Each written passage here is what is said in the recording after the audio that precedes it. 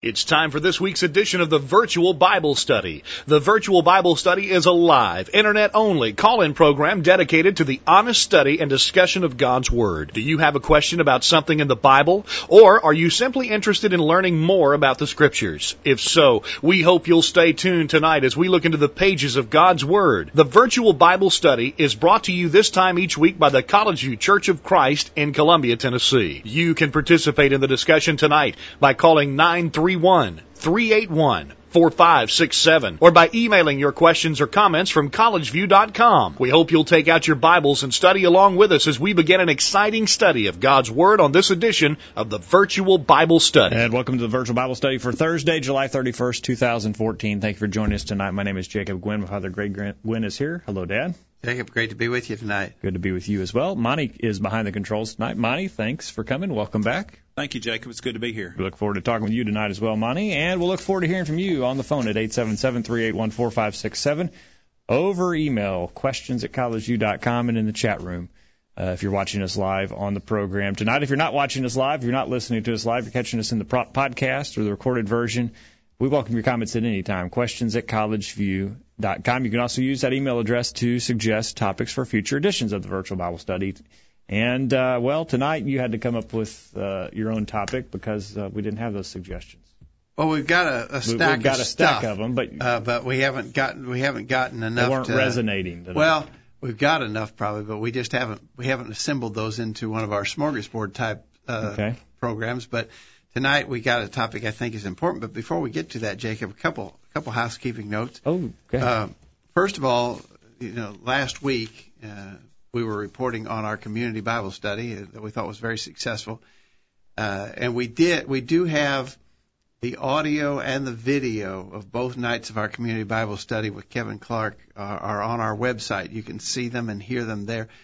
But if you would like to have a hard copy of the audio, if you'd like a CD of the audio, we have a few extra copies that we made up, and we can snail mail those to anybody who would send us their address and request those. So if you'd like CDs of the two nights of our community Bible study on homosexuality, send us your snail mail address to questions@collegeview.com. They're also on our website, you can, as you said, and they're also in our podcast feed. So if you're subscribed to the Sermon Podcast, they're not in the Virtual Bible Study podcast, but in the Sermon Podcast feed, you'll get those downloaded to your iPod or your podcast receiver.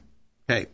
Then the other thing, the sort of an anniversary special tonight. Tonight starts year 10 of the Virtual Bible Study. Okay. So our first night I think was July 25th in 2005. Yeah. And so 9 years are in the books. 9 years are in the books and in the archives actually. Yes, they are. Every one. And so tonight starts year 10. So that's kind of a milestone, and we appreciate those who have been with us and continue to join with us. I see some in the chat room who would have been listening to that first broadcast. And way back when. Yeah.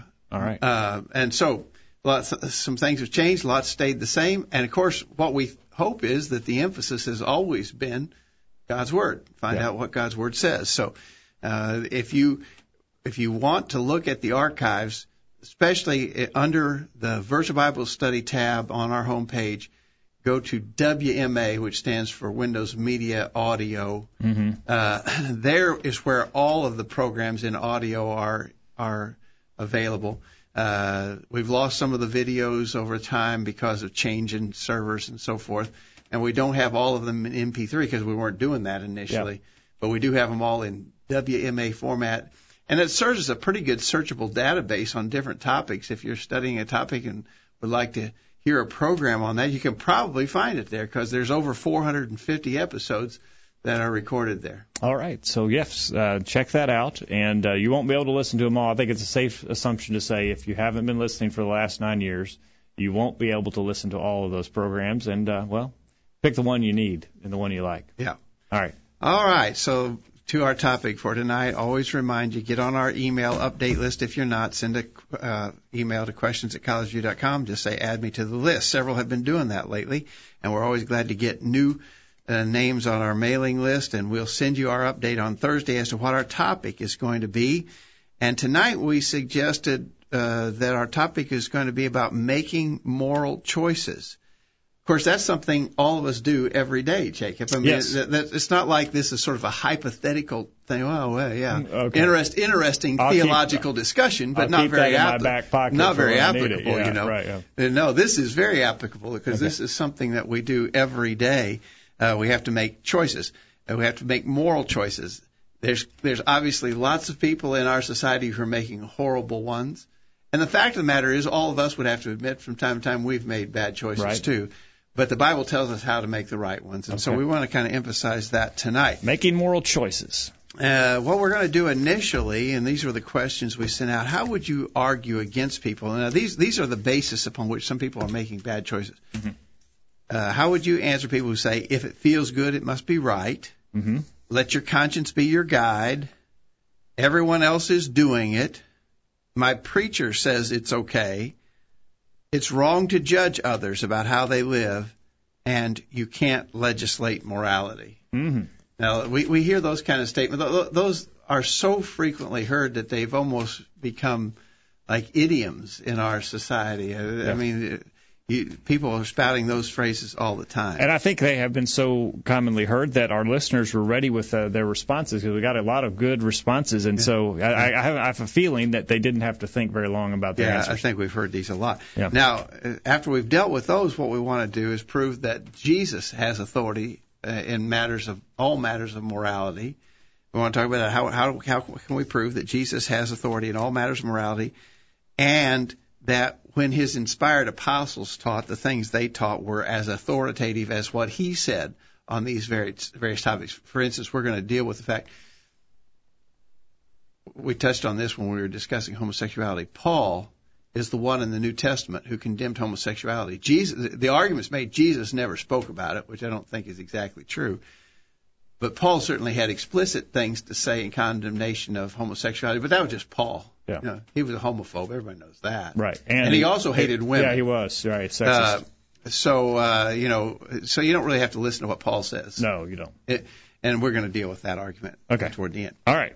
Let's start out with the first one. Look forward to hearing from you tonight. Again, email questions@collegeview.com. James from South Africa responded with one verse to your "if it feels good, it must be right" argument. Okay, how are we going to answer the person who says, if it feels good, it must be right? James went to Proverbs chapter 16, verse 25, which says, "There's a way that seemeth right to a man, but the end thereof is the way of death."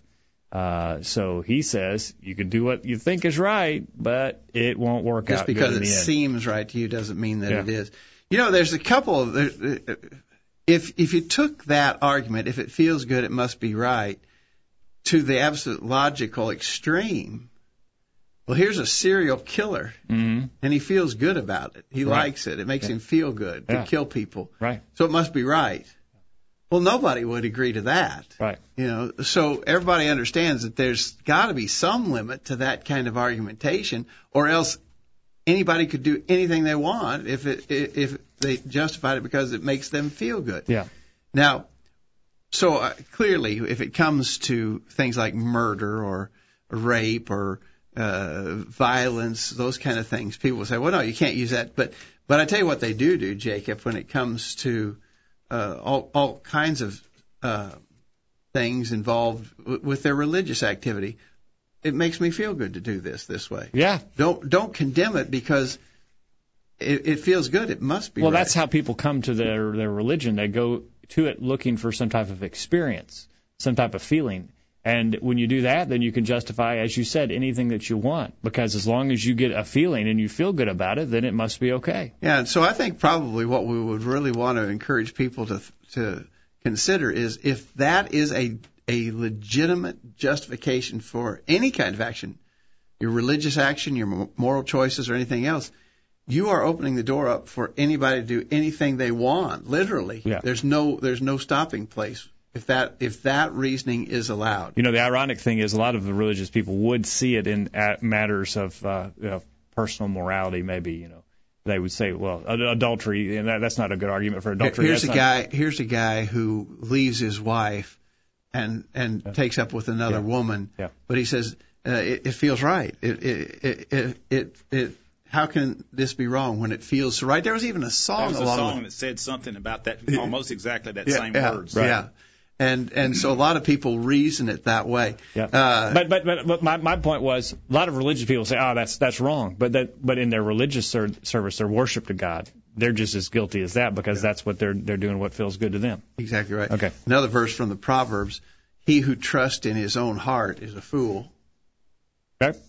Or Jeremiah 10:23, O Lord, I know that the way of man is not in himself. It is not in man who walks to direct his own steps. Yeah, Chris in the UK referenced another passage from Jeremiah 17, verse 9. The heart is deceitful above all things and desperately wicked. Who can know it? So he points to a passage here that says that you need to be careful about trusting your heart. Ramona in Texas says, she references 1 Peter 4, 1 through 6, where Peter said, for the time already is past, or the already past time is sufficient for you to have carried out the desire of the Gentiles, and then spells out specifically what he had in mind in verses 7 through 11. He speaks of a contrasting lifestyle, the lifestyle which is our Christian duty. So she references those things mentioned in 1 Peter chapter 4 as being those things which we wanted to do, the desire of the Gentiles, the things that felt right, and contrast that with the life that God has called us to as Christians. Randy in Michigan makes reference to the case of King Saul in 1 Samuel 15, when he was supposed to go and utterly destroy the Amalekites, and he didn't. And when they came back, they argued, well, we did this, we spared some of the things from the defeat of the Amalekites because we intend to make a big sacrifice to the Lord. Yeah. And it'll really make us feel good to be able to do that. Right. And of course, they were condemned by Samuel for that kind of reasoning. Yeah. Chris in the UK, again, here's more of his email. He says, this is either an appeal, the idea that if it feels right, good, it must be right. This is either an appeal to the emotion or a result of the presupposition of naturalism, where because we are the result of chemical impulses running through our brain, a pleasurable act must be a right act. So what says to a kleptomaniac that stealing, which gives him pleasure, is wrong? Interesting. Yeah. And Chris also referenced, did you reference Acts 26, verse 9 through 10, where Paul thought within himself that he must do many things contrary to Christ? I think we're going to mention that more when we get to the question about conscience, because I think that's really applicable to that. Yeah, that's true. A little bit more from Randy in Michigan. He says, God in his holy word has given man everything he needs to know to be a faithful, obedient child of God. Man does not need to live by his feelings. Okay. God wants us to obey him. To obey is better than sacrificing. God delights in our obedience, and if we love him, we'll obey him. Our feelings can lead us in the wrong way, to do the wrong things, to say the wrong things, but God's holy will lead us in paths of righteousness in the way he would have us to go. I think you're exactly right, Randy. Thank you, Randy and Monty. In Hebrews 11:25, it refers to Moses as giving up the pleasures of sin in order to suffer afflictions with the people of God. The New Testament tells us that sin is a pleasurable thing. It feels good. If it didn't feel good and one didn't bring us pleasure, we wouldn't do it. We wouldn't consider sinning if there wasn't something enjoyable about it. So to say, well, it feels good, it must be right. Well, the Bible says lots of things that feels good are sin. Self-deprivation is not too popular in our society, Monty. No. All right. Hey, in the chat room, Jeff suggests Proverbs 3, 5, and 6. Chapter 3, verse 5 and 6 in Proverbs, trust in the Lord with all thine heart and lean not unto thine own understanding. In all thy ways acknowledge him, and he will direct thy steps. So I think that's exactly right. We're admonished not to just trust how we feel about something. Mm-hmm. And Anthony says the popular idea among atheists, I didn't know this, he says, is that man actually has no free will and is just acting out impulses programmed by DNA. Didn't know that. Well, that'd be sort of just like the animal world, you know. It'd be logical. What do animals do? They just follow their instincts. Right. And that's really all we're doing. If we're just an evolved animal, that's really all we're doing. All right. But the Scriptures certainly teach differently. All right. What about our conscience? Do you feel good about doing that before the break, or is that going to bother you? Let's take our first break, and we'll come back and deal with this very common expression, let your conscience be your guide. All right. We'll take it on the other side, and we don't want your conscience to bother you tonight, so why don't you send in your comments? Questions at collegeview.com, in the chat room or on the phone tonight. Don't go anywhere. The virtual Bible study continues right after this. These guys are doing all of the talking. We need to hear from you. Call in now. The virtual Bible study continues right after this. This is Monty Overton, a member of the College View Church of Christ. Thanks for listening to the virtual Bible study. We appreciate your interest in the Bible. It is, after all, God's message to us. We thought you might be encouraged by a poem written by A.Z. Conrad entitled The Bible Stands. It goes like this. Century follows century, there it stands. Empires rise and fall and are forgotten, there it stands. Dynasty succeeds dynasty, there it stands. Kings are crowned and uncrowned, there it stands. Emperors decree its extermination, there it stands. Atheists rail against it, there it stands. Agnostics smile cynically, there it stands. Profane, prayerless punsters caricature it, there it stands. Unbelief abandons it, there it stands. Higher critics deny its claimed inspiration, there it stands. The flames are kindled against it, there it stands. The tooth of time gnaws but makes no dent in it, there it stands. Infidels predict its abandonment, there it stands. Modernism tries to explain it away, there it stands. Here's some quotes worth pondering. Christ established his church to save sinners, not to serve dinners. Forbidden fruit creates many jams. Nothing sets a person so much out of the devil's reach as humility. Who are you today? You are the person you choose to be. Your very identity is defined by every choice you have ever made, but it's not over yet. Nothing is easy to the unwilling. I have lived, sir, a long time, and the longer I live, the more convincing proofs I see of this truth, that God governs the affairs of men, and if a sparrow cannot fall to the ground without his notice, is it probable that an empire can rise without his aid? That quote's from Benjamin Franklin. If you have a half a mind to turn on television, that's all you need for most of the programs. Man, I wish I'd said that. Use your internet connection for something good. Listen to the virtual Bible study every week. Now, back to the program. Back on the program, talking about how we make our moral decisions and what are some good standards for that. We're looking at some bad ones here at the beginning. At the start here, we're dealing with faulty ideas that people use to make their decisions. Mm-hmm. And the one that we want to talk about next is let your conscience be your guide. As long as you have a clear conscience, then that's enough. You'll be fine. Just follow your conscience. And well, that's sort of a two-edged sword, because we would agree that the conscience is a valuable thing, that God has given us the capacity to have a moral conscience to help us make right decisions, but it has to be properly trained and it has to be honored, or else it is not going to be effective. I think several of our responders are going to do the same thing that I'm suggesting here by referring to Saul of Tarsus, the Apostle Paul. Yeah. Before he was a Christian, before his conversion, he was, of course, actively persecuting the Christians. And yet he made reference in his later life, as he was actually on trial, he made reference to the fact that even during that time when he was persecuting Christians, that he had a clear conscience in the matter. His conscience was clear. He was killing people. He was putting righteous people in jail, but he felt good about it. In Acts 23, verse 1, he said, I have lived in all good conscience before God until this day. You'd have to believe that he's talking about his entire life, including those times that he was persecuting Christians. In Acts 24, verse 16, herein do I exercise myself to have always a conscience void of offense toward God and toward men.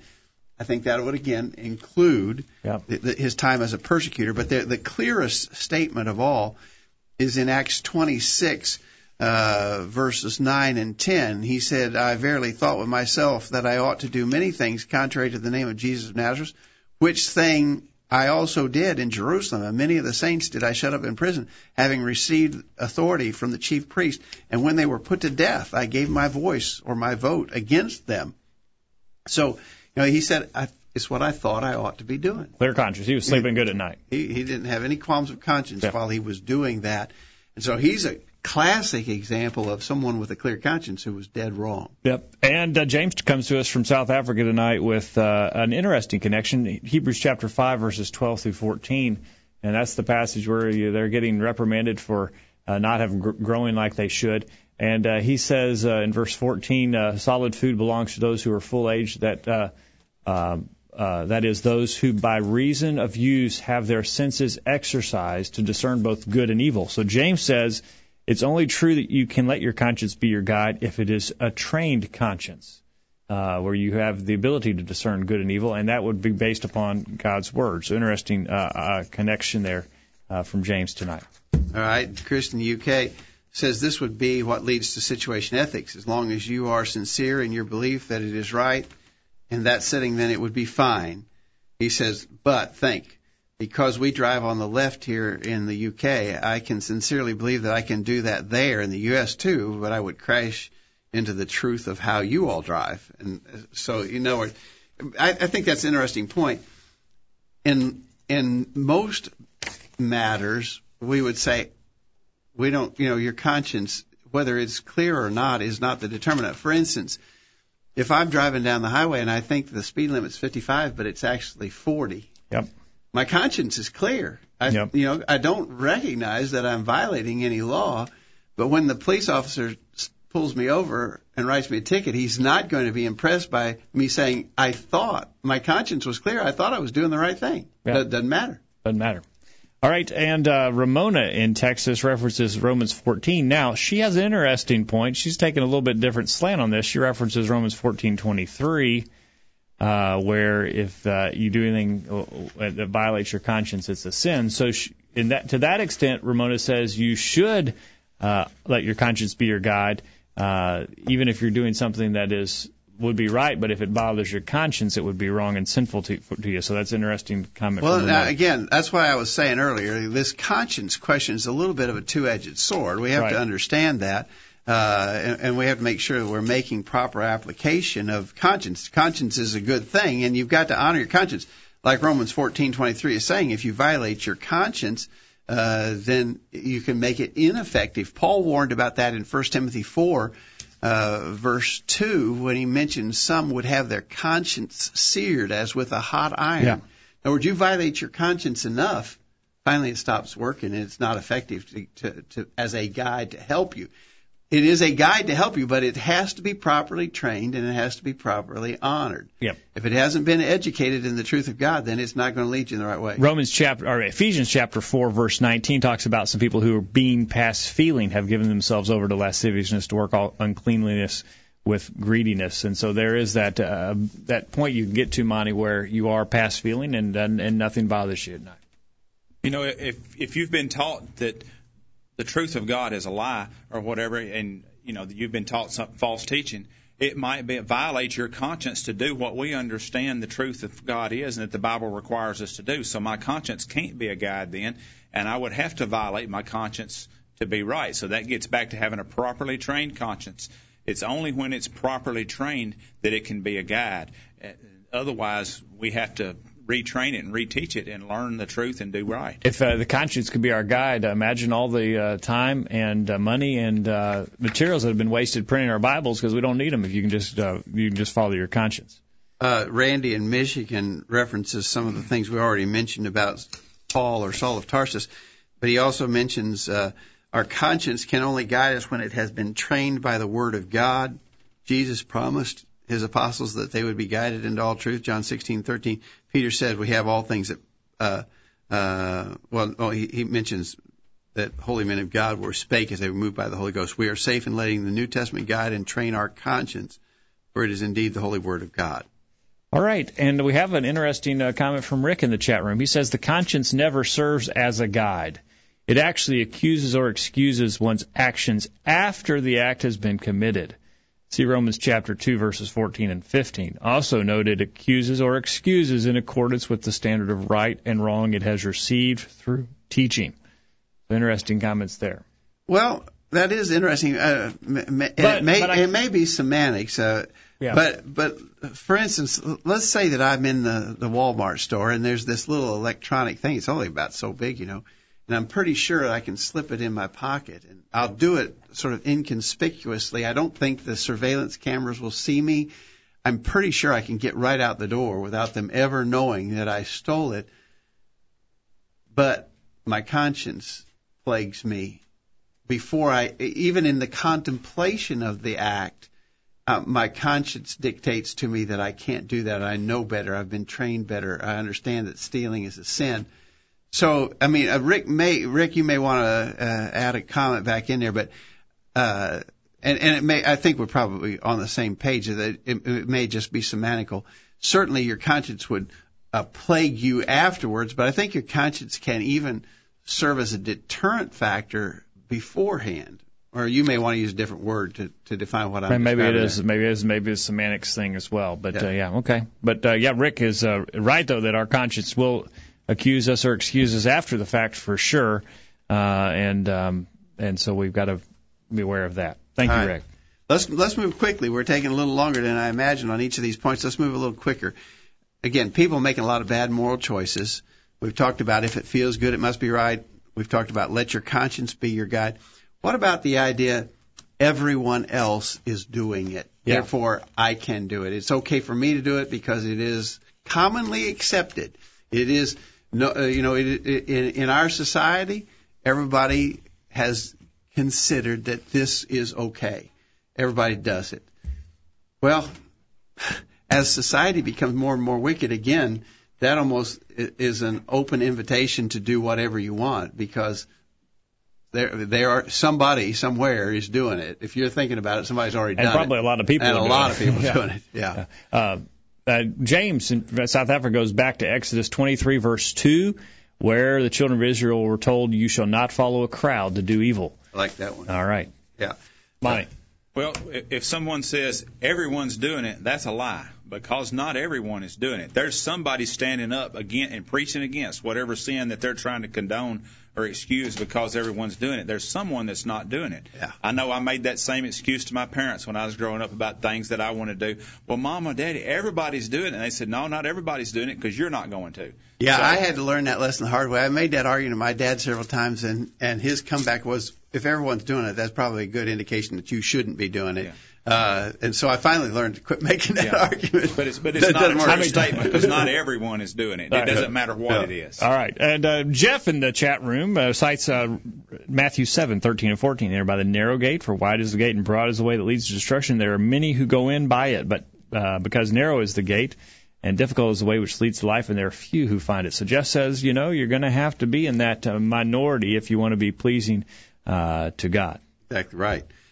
Chris in England says, this is interesting. He gives us the official logical descriptive. This is argumentum ad populum. Yeah. It's a fallacious argument where you appeal to popular consensus. What if the people turn around and say it's wrong? Does that change your mind? In other words, everybody's doing this. Everybody's smoking marijuana. Everybody's doing it. Therefore, it must be okay. And so I justify it based upon the fact that it is the popular consensus it's okay to smoke marijuana. What if 10 years from now there's a reversal in popular opinion? Now, it may be hard to imagine that could happen, but what if it did? And that's the argument that Chris is making. What if popular opinion shifted on that, and now everybody thinks marijuana is a bad thing? Well, we've seen that occur in various things. For instance, the use of tobacco. Yeah. There's not many people today that are arguing for that like they were 30 or 40 years ago. Popular opinions shifted. And the opposite has occurred with consumption of alcohol. So just to drive the point home, if 30 years ago I was smoking because everybody was doing it and it was considered to be okay, now not nearly as many people are doing it and it's generally considered not to be good, would I have to give it up because I'm basing my decision on popular opinion, and if popular opinion has shifted on me, do I have to give it up? No. Then the opposite's true on the consumption of alcohol. Yeah. 10 years ago, 20 years ago, you would have had a hard time finding people who would want to condone the consumption of alcohol, maybe just a little wine with their dinner. But the societal views have changed on that, Monty, and now it's much more socially accepted. We're getting farther and farther away from the days of Prohibition when most people thought it was not a good idea, and now Christians are getting swept along with that idea that everybody's doing it. Well, another application of that is clothing styles change. There's been times in the past when the miniskirt was a really popular thing and we had to preach against it. Well, now I don't notice that being as big a deal but others, because that style has kind of passed out of favor. So if it was okay 20 or 30 years ago because everybody was doing it, well, now that's not what they're doing. So those things have changed. But that still doesn't justify it. Yeah. But when it comes back, it'll still be wrong. We'll have to preach again. It'll come back. Yeah, it'll come in the cycle. And probably indication But is all this already. just shows the folly of you letting other people be our moral compass and following them rather than the Bible. Yeah. Okay. Ramona says, well, we decided to follow Jesus instead of everybody else. Ephesians 4:17-18, a pretty good answer. Yeah. Everybody's doing it. Well, we're not following everybody. We're following Jesus. There you go. Good job. A good answer, I think. All right. And in the chat room, D. Roy references Romans chapter 12, verse 2. We're not to be conformed to this world, but be transformed by the renewing of our minds. So we can't allow the world to be our standard. Thank you, D. Roy, for that. Yeah. Okay. He or she says, verse of all verses to remember is Romans 12, verse 2. That certainly is a good one. I think that's right. And Randy in Michigan, I like this one because I've heard this. I heard this myself. I will simply say this, as many parents have told the children who said everybody else is doing it, their answer was something like this: if everybody was jumping off the bridge to their death, would you do the same? And that I wonder how many millions of times parents would say, well, if everybody was, I think that's in the Parenting 101 manual. Yeah, there must be somebody. Dr. Spock must have said that or something, because our parents always use it. It's the right answer. It is. It's the right answer. Right. Okay. All right. We're up to break time. Let's take that break. When we come back, let's talk about my preacher says it's okay. Oh, boy. Yeah, you're going to get close to home here. We'll see what the preacher says about this when we get back. Don't go anywhere. The Virtual Bible Study will continue right after this break. Enjoying the virtual Bible study? Email a friend during this break and tell them to join in on the discussion. There's more exciting Bible study after this commercial. This is Greg Gwynn with this week's Bullet Point. One of the most famous episodes in the Bible is that of David's sin with Bathsheba and Nathan's subsequent confrontation with the king. It has often been pointed out that David's confession stands as a model of what confession ought to be. We are awed by his simple, humble acknowledgement, quote, I have sinned against the Lord, 2 Samuel 12, verse 13. The level of his remorse, so beautifully expressed in Psalm 51, is amazing. In this current me-centered and it's not my fault age, there are some important lessons to learn. While many folks today would have tried hard to prove themselves the victim in this sad situation, observe David. He did not say, it's her fault. After all, Bathsheba was bathing in an open place. Surely she knew that someone might see her. Why didn't she take more precautions? Or maybe she wanted to be seen. Perhaps she hoped to entice the king. Whatever the case, she definitely carries a degree of responsibility in the matter, but David made no effort to shift the blame. He said, I have sinned. Also notice that he did not say, these are hard times. I have a very difficult job. You can't imagine the stress I'm under. All of these things would have been true, yet none of them served as a reasonable justification for what he did, and he knew it. He said, I have sinned. And then also, he didn't say, other people let me down. Why didn't they do more to help me? If they had been there for me, this wouldn't have happened. Yes, others could have stepped in to prevent the king's wicked deed. The messengers who were sent to fetch Bathsheba could have refused the king's command, probably at the risk of losing their own heads. Joab, David's army captain, definitely could have objected to the murder of Bathsheba's husband, but David knew the bottom line. He said, I have sinned. Christian, are you always trying to make excuses for your sins? Do you blame others or point to extenuating circumstances? These things never work. Try true confession instead. That's this week's bullet point. Think about it. I'm James Buchanan from Columbia, Tennessee, and I love to listen to the Virtual Bible Study. Quit checking your email. The commercials are over and the virtual Bible study is ready to roll. Take it away, guys. Back on the program tonight. That's an old spot ad there from James Buchanan, who used to live here in Columbia, Tennessee, but now is preaching in South Africa. He's sent us an email. He's participating by email tonight. James, thanks for listening. Doing some good work He down goes there. way back. He was back with us in the very first days of the virtual Bible study. Yeah, lots has changed since then. He's doing a good job down in South Africa, and we're glad to hear from him tonight. And we want to remind you this program is brought to you by the College View Church of Christ in Columbia, Tennessee. We want to invite you to check out our website, thevirtualbiblestudy.com or collegeview.com, where you can find, as we mentioned earlier, 9 years worth of the virtual Bible study and archives there, as well as information on how you can podcast sermons that have been recently presented to the church here, as well as those links to the audio and video of our recent community Bible study on homosexuality. If you've not checked those out yet, you've got to do that. Check it out at our website. I've already got one request for the CDs since we've been on the air, and remind you, if you can listen to the audio on the website, but if you'd like a hard copy CD, send us your snail mail address and we'll get one out. You don't have to be caller number 5. You can just be caller number 1 and get those CDs. Any caller will do. Any caller will get them tonight. That's right. So let us know if you need those CDs, or check them out, or you can download them at thevirtualbiblestudy.com. All right, we're talking about making right moral choices, and we're still dealing with some of the faulty bases by which people make these choices. And we want to go to one that we often hear, and that is, my preacher says it's okay. Mm-hmm. Monty, that's pretty shaky when you realize that if you wanted to get somebody to approve what you're doing, you could find a preacher somewhere who would do it. Yeah, you could. What comes to my mind when I think of that is an example in the Old Testament where a prophet was sent up to prophesy and told, don't stay there and come back a different way. Don't eat or drink while you're there. You got to go and come back. Well, he was doing that, and he was on his way back, and this other prophet that was there, this older prophet, went and got him and said, it's okay, come back to my house. God told me so. God told me so. Yeah. And so we know that younger prophet wound up being killed because of his sin of not doing what God told him to. But this preacher told him it was okay. Yeah. Well, just because a preacher said it doesn't mean it's right. We've got to go by what does the Bible say. That's a famous episode. So James had referenced that as well. That's a good connection there. But you would, and in fact, I mean, especially if he's a prophet, you'd think, well, I ought to listen to that. But we're even told there. J.W. McGarvey, some of our listeners will recognize the name J.W. McGarvey. Years ago, I read a sermon by J.W. McGarvey on that text in 1 Kings 13, and he called the sermon "Believing a Lie." Yeah. And that's what that young prophet did, and that's what so many are doing. Their preachers are telling them lies, and they're believing them, and it's gonna cause them to be lost if they don't. If that is as far as they want to search. If all the farther you want to search is to find someone to tell you what you want to hear, and it's okay to do what you want to do, you can do that. But it's not your soul's in eternal peril when you do. And a much worse fate will await you than what awaited that young prophet there. In the New Testament, we're told even to test the spirits. They were told back then because they was still getting.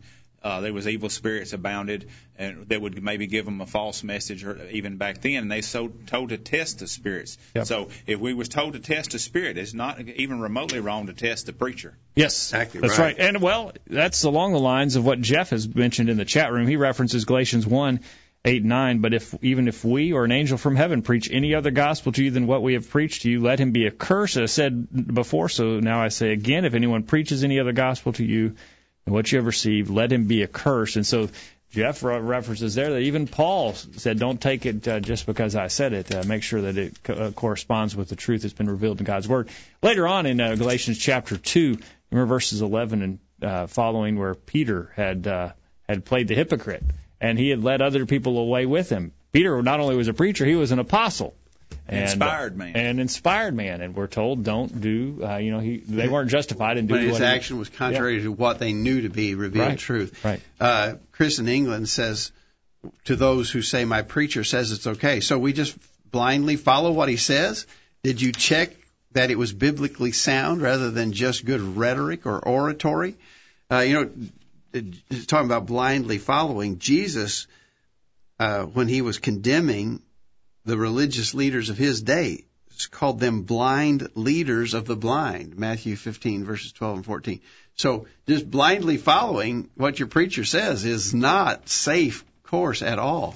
Ramona says we'll be held to account for every idle word and every false assurance. I believe that Jesus died for my sins and I'm forgiven, but that does not excuse me if some preacher says it's okay to vainly follow man's traditions, no matter how displeasing they may be to God. Thank you, Ramona. One more thing from Chris in England. He references the noble Bereans in Acts 17:11, and they were noble because they received the word with all readiness of mind and searched the scriptures daily whether those things were so. That's what we've got to do. We can't just say, well, the preacher says okay, it must be okay. And Randy in Swartz Creek, Michigan, referenced that same passage there in Acts chapter 17. He says Paul commended the Bereans for searching the scriptures daily to see if what Paul was teaching was the truth. Paul, an apostle of our Lord Jesus, was inspired to write what he did. Whatever our preacher may say, we need to check the scriptures to see if what he is saying is the truth. The day we stand before God, we will be responsible for what we taught, for what we believed, and for what we practiced, not our preacher. Again, we're responsible for what we believe, teach, and practice. No one else is. Thank you, Randy. All right. And all three of us sitting here right here tonight have done some preaching. And none of us expect anybody to do it just because we said so. We expect him to double-check it, make sure it's what the Bible says, and then follow it because it's what God said so. Yeah, nobody wants the responsibility of not being checked. Well, there is responsibility on teachers. I mean, teachers are going to be held accountable, and so teachers better make sure they're teaching the truth. But the people who listen also have to check it out. They can't. In other words, they can't pass off their accountability by saying, "Well, the preacher says okay. Yep. If he's wrong, talk to him about it because I'm just doing what he said." You're right. You can't do that either. Yeah, absolutely right. All right. We've got to go quickly here. We're going to run out of time, Jacob. We're going to move on. Moving fast. The next one is, we hear this all the time, it's wrong to judge other people about how they live. And the implication is you just have to let people do whatever they want to do, and you can't judge them. It's wrong to judge people. We have to accept them for who they are. Yeah, you just have to accept it. You can't say anything Judge about not, that you be not judged. Probably one of the very most misused verses of Scriptures. We've talked about so many times in the Virtual Bible Study over 9 years.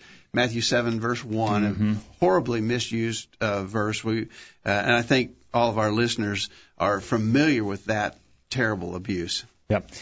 Well, let's go quickly. James in South Africa says Paul judged others on the way they lived. He references 1 Corinthians chapter 5, where Paul said he had judged already about that man that was involved in immorality. Okay. And we have Ramona. She references Romans 16, verse 17. We're instructed to mark those who cause divisions and occasions of stumbling, contrary to the doctrine which you have learned, and turn away from them. And so she says we've got to make some judgments, but she says before we are qualified to engage in helpful judging, we must first engage in self-correction. We do not have to attain perfection before we can help others, but the nearer we are to perfection, the more likely we are to judge righteously, Matthew 7:24. Yeah, and that would actually fit well with the context of Matthew 7:1. The verses that follow said, get the beam out of your own eye before you try to get the speck out of your brother's eye. So that you can do that. Okay. And Chris in the UK. He says, are you not judging me by that statement? That's the fallacy here. When you say it's wrong for me to judge you, you're judging me. And so it's a self-contradictory position. Yeah, right on. Well, I would make the argument when somebody says that, okay, I'm not judging you, but the judge, the creator of the heaven and earth, has said this is wrong. He judged it's wrong. I'm just repeating what he said. Yeah, in other words, if we were to say, well, just expressing our own opinion, our own likes or dislikes, our own preferences, then that could be the kind of judging we're not authorized to do. But when we're talking to somebody and saying the Word of God says, for instance, our recent hot topic on homosexuality, we're not judging homosexuals when we say that conduct is a sin. The Word of God judges that. It's God not made that judgment. Yep. Chris in the UK goes on, and he references Matthew chapter 7, verse 20, wherefore by their fruits you shall know them. Well, there's some judging involved in that. 2 Thessalonians 3, verse 6, now we command you, brethren, in the name of our Lord Jesus Christ, that you withdraw yourselves from every brother that walketh disorderly, and not after the tradition he received of us. 2 Thessalonians 3, verse 6. 1 Timothy 6, verse 20. O Timothy, keep that which is committed to thy trust, avoiding profane and vain babblings and oppositions of science falsely so called. So Timothy would have to make some judgments there, and so Chris has some excellent references for us. And Randy in Michigan references that text, Matthew 7, 1 through 6, judge not that you be not judged, and then the follow-up explanation of how that should be properly understood. He says, we are told in verse 6, his summary is, God's Word is a light to our path. Our judgment should be avoided, and we need to know the Word of God so that we can make our proper judgments based on that. Yeah, not on our own judgments, but upon the Word of God. Excellent. Real quick, before the break. Paul judged Peter in his actions in Galatians chapter 2. Right. And in the point of Matthew 7 is judge righteous judgments. Those are from Rick tonight. Thank you, Rick. Real quickly, let's take this last one, Jacob. You can't legislate morality. I'm going to tell you, that's one of the most frustrating expressions that you hear, and you hear that all the time from people. You hear it in the media. You hear so many people say, when you try to talk about divorce and remarriage, or when you try to talk about homosexuality or same-sex marriage, you can't legislate morality. You can't have laws that tell two men they can't marry each other. You can't have laws that say, whatever. But the fact of the matter is we have all kinds of laws that legislate on matters of morality. There are laws against murder. Yes, there are. That's a moral issue. Murdering somebody is a sin. And we've got laws that say you can't do that. Yeah. So we've legislated. We legislate that you can't steal. Mm-hmm. Well, that's legislating a matter of morality. Mm-hmm. So there are all kinds of laws on moral issues. And that's just a really phony argument, I think, to say you can't legislate morality. I'll tell you what, if you can't legislate morality, we're in huge trouble because we're going to live in an anarchist type of society. Yeah. James says, you're right, I can't, but God can. Good answer. All right. In those days, there was no king in Israel, Ramona says. Every man did what was right in his own eyes. One of the most degrading periods in Israel's history was during the judges, when the judges were ruling. It was because no uniform standard of morality was enforced. Each man set his own standard. Where there is no absolute standard, there's going to be anarchy, as you said, Dad, in society, both in the moral and secular realms. There must be a standard of absolutes in all areas of life. Chris in England says, so for those who make this argument, you can't legislate morality, he says, so an agreed set of standards that need to be kept by society needs no legal backing. So your freedom of speech to say you can't legislate morality has no standing. Without law, morality becomes pointless. I think that's exactly right. All right. And Randy in Swartz Creek says morality is legislated all the time. This is against the law to murder. It is wrong to, or there's a law against murder. It's wrong to commit robbery. It is wrong to commit perjury, which is lying. God's word tells us that murder is wrong. His word tells us that adultery is wrong. God's word tells us it's wrong to steal. The laws of this country will convict a person of murder when they commit murder. A person can be convicted for embezzlement, which is immoral. In this nation, things the things of this world, there are laws against, and they are enforced. We read this in Romans chapter 13, verses 1 through 5. Our government does not bear the sword in vain. You break the law, although it may be an immoral law, you will pay the price. Morality is legislated all the time. Thank you, Randy, for that. All right, we got to take our last break. When we come back from this, we're going to talk about the fact that there actually is authority in the Scriptures. Jesus has the authority over moral issues, and his inspired apostles were authorized to teach on those things, and we must observe what they taught. All right, we'll get a break and go to the top of the hour in rapid fire right after this. Don't touch that mouse. The virtual Bible study will be back right after this. This week's question is, how heavy was Goliath's spear? When he challenged David, how heavy was Goliath's spear? We'll give you a few moments to think about it, and we'll be right back with the answer. We're tracking the trends on the virtual Bible study. In his book, Born Gay, Dr. John Tay, clinical geneticist and former head of the Division of Human Genetics at the National University of Singapore, talks about the contrast in opinion between public and the scientific community on whether gays are born this way. He noted how the public's popular belief stems from the media's play-up of early scientific studies in the 1990s on brain structures, twin studies, and the XQ28 gene. These studies have, in fact, been heavily criticized by fellow professionals to be flawed and biased. It must be noted, too, that other than the media headlines, the very same researchers of these studies have themselves confessed that they have not found anything genetic that is deterministic of the homosexual orientation. Dr. Tay gave insight to the question of whether gays are born that way and they cannot change by explaining what genes really do to us. Quote, the effects of genes on behavior are very indirect because genes make proteins, not preferences. The scientific truth is that our genes do not force us into anything. Genes are responsible for an indirect influence, but on average, they do not force people into homosexuality. The startling conclusion is that genetic factors are much less important than environmental ones in the causation of homosexuals. On this basis, the claim by homosexuals that I am born that way, so I cannot change, is simply not true, unquote.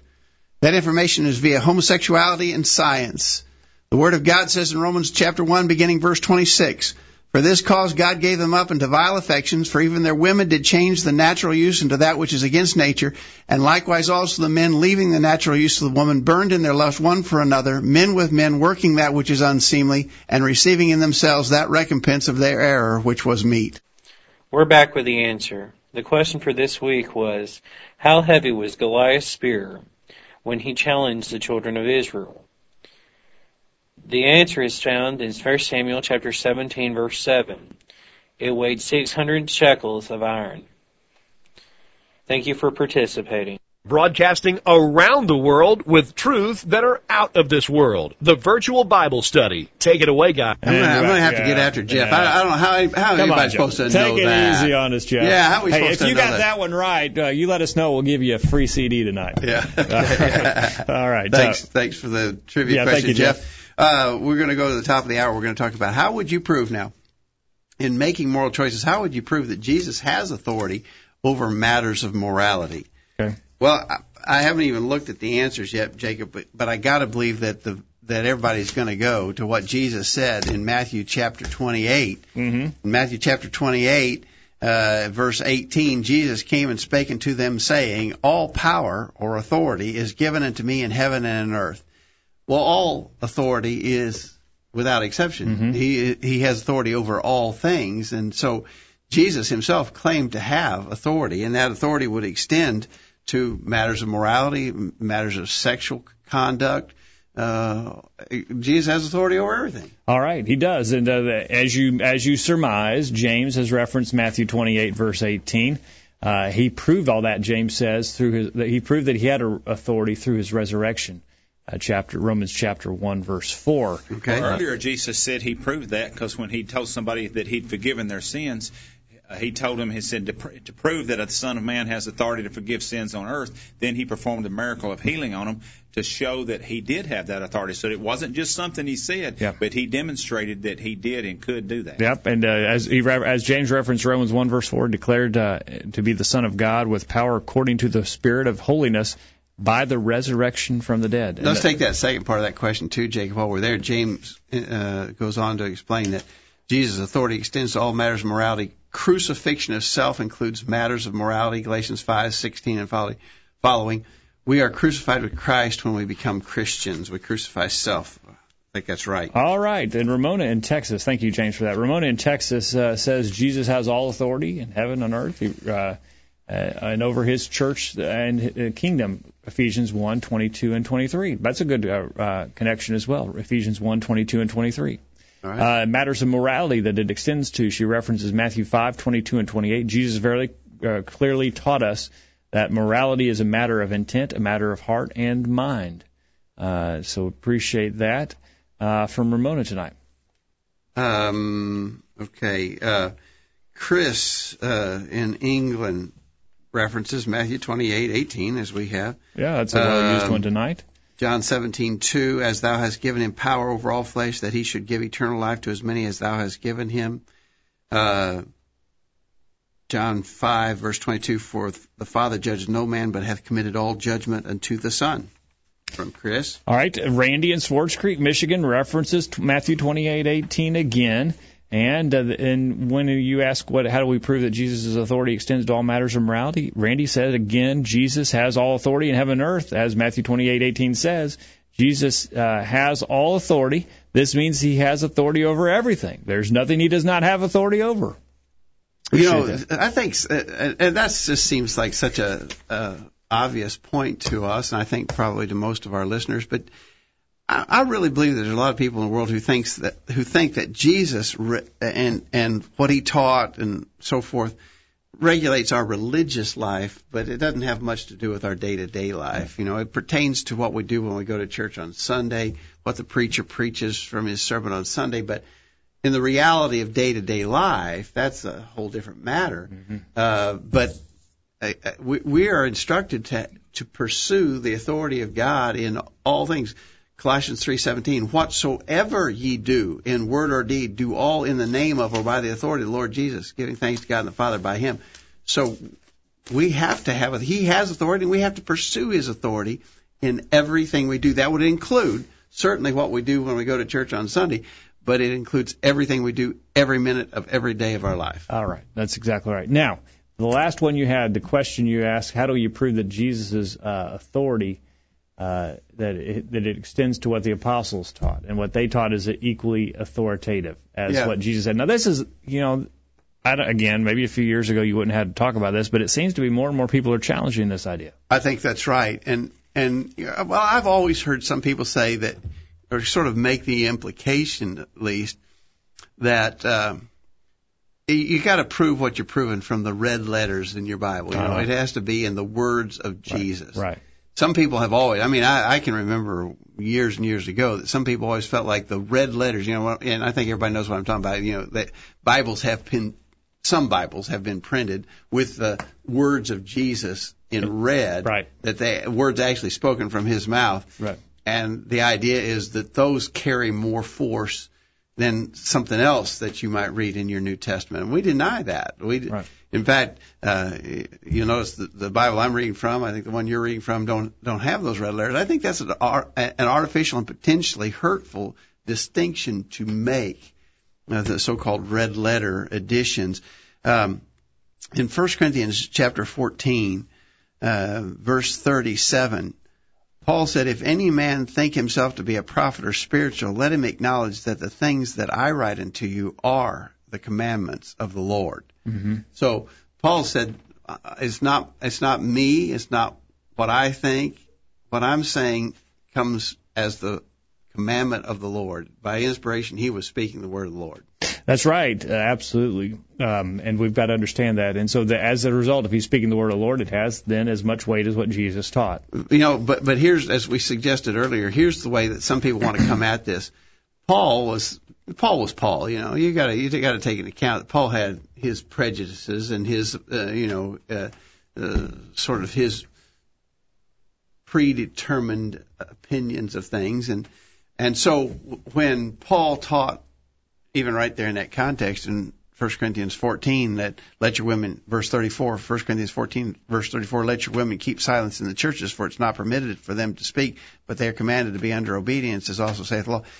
Well, Paul hated women. Paul was he was a chauvinist. He just had a bad idea about keeping women in subservient roles in society. And you can just ignore that. Now, Jesus said that we'd listen to it, but not Paul. You can just ignore that. Yeah. And it is, as we said earlier, Paul is the one who had the most to say in the New Testament about homosexuality. When we argue from the New Testament that homosexuality is a sin, we're quoting the Apostle Paul. But that's just Paul. Paul was a homophobe, and so just ignore that. Yeah, Monty? The Apostle Peter said Paul's writings were Scripture. Right, he did. So if Peter, who was an inspired man, and nobody denies that, said Paul is also, and that his writings were Scripture, then, and all Scripture comes from God, then what Paul said was from God. It wasn't just from him. Yeah. Yeah, this is what you're referencing there, Monty, is 2 Peter 3, verse 15. Our beloved brother Paul, also according to the wisdom given to him, hath written unto you, as also in all of his epistles, speaking in them of these things, which are some things hard to be understood, which they that are unlearned and unstable rest, as they do also the other scriptures unto their own destruction. So the way Peter expressed that was, they'll twist the things Paul said. They do that to the other scriptures too. And so he's clearly acknowledging Paul's writings as inspired Scripture. All right, James in South Africa referenced 1 Corinthians 14:37 as you did, but he also adds Matthew 18, verse 18, the apostles bound the things that had been bound in heaven. In that familiar passage there in Matthew 18. Thank you, James. Yeah. Let's see. I don't have anything on that From one. Chris in the UK, 2 Peter 1, verse 20 and 21, knowing this first, that no prophecy of Scripture is of any private interpretation, for prophecy came not in old time by the will of man, but holy men of God spake as they were moved by the Holy Ghost. And so that happened in the Old Testament. We believe it happened in the New Testament era as well. Acts chapter 1, verse 8, Jesus told them, you shall receive power after that the Holy Ghost has come upon you. You shall be witnesses unto me both in Jerusalem and in all Judea and in Samaria and to the uttermost part of the earth. Now, Jesus said that they were going to receive the Holy Ghost. And notice what he said in John chapter 14, verse 26, as Chris has referenced here. But the Comforter, which is the Holy Ghost, whom the Father will send in my name, he shall teach you all things and bring you into remembrance whatsoever I have said unto you. So the Comforter was going to teach them all things, and Jesus promised that and said that they needed to then teach basically what Jesus had taught them through the Holy Spirit. All right, Randy in Michigan references the one we cited earlier, 2 Peter 3:15 and 16, where Peter said Paul's writings were Scripture. He also references 2 Peter 3:1 and 2. Beloved, I now write this second letter to you, in which I stir up your pure mind by way of reminder to remember the words which were spoken before by the holy prophets, and of the commandment of the Lord and Savior by us, the apostles. So he says, remember what we said. What those of us apostles said, they are the commandments of the Lord. Yeah. So I think that's another sort of verifier of the point we're making. Jesus has authority in all moral matters, and he delegated authority to his apostles, and by inspiration, when they spoke the commands of the Lord. All right. Well, We've had a good discussion on morality and how we make those standards. Certainly, there's a lot of flawed ideas about what's right and what's wrong. And the evidence of that, Jacob, we see people going in every imaginable direction, and perfectly happy doing it. Yeah, because they think they're justified in it. Yeah. And the only way we can be right is to go to the Word of God. Hey, those surveys that you reference all the time where people think, they think they're going to go to heaven, large majority of them. Yeah. That's evidence of the fact that people are making the wrong decision or using the wrong guide and standard for their decisions. Exactly right. All right. Good discussion tonight. Monty, thank you for being back and behind the controls tonight. Thank you, Jacob. Enjoyed your comments, and Dad, thank you. Thanks, Jake. And thank you for joining us on the program tonight. We hope you benefited from our study and discussion of God's Word, and we hope you'll make plans to be back here this time next week for another edition of the Virtual Bible Study. And in the meantime, we encourage you to put God first in your life, study His inspired Word of the Bible, and live by it every day. You'll never regret it. Thanks for listening to the Virtual Bible Study, brought to you by the College View Church of Christ. The College View Church of Christ meets at 1618 Hampshire Pike in Columbia, Tennessee. If you are in the Columbia, Tennessee area, we encourage you to worship with the College View Church of Christ on Sunday mornings at 9:30 and on Sunday evenings at 6 o'clock. The College View Church of Christ also welcomes you to attend their Wednesday night Bible studies at 7 o'clock. If you have any questions about something that was said on tonight's broadcast or would like more information about the College View Church of Christ, please call 931-381-4567. That number again, 931-381-4567. Or for more information on the internet, visit collegeview.com. Be sure to tune into the Virtual Bible Study this time next Thursday for another informative study of God's Word.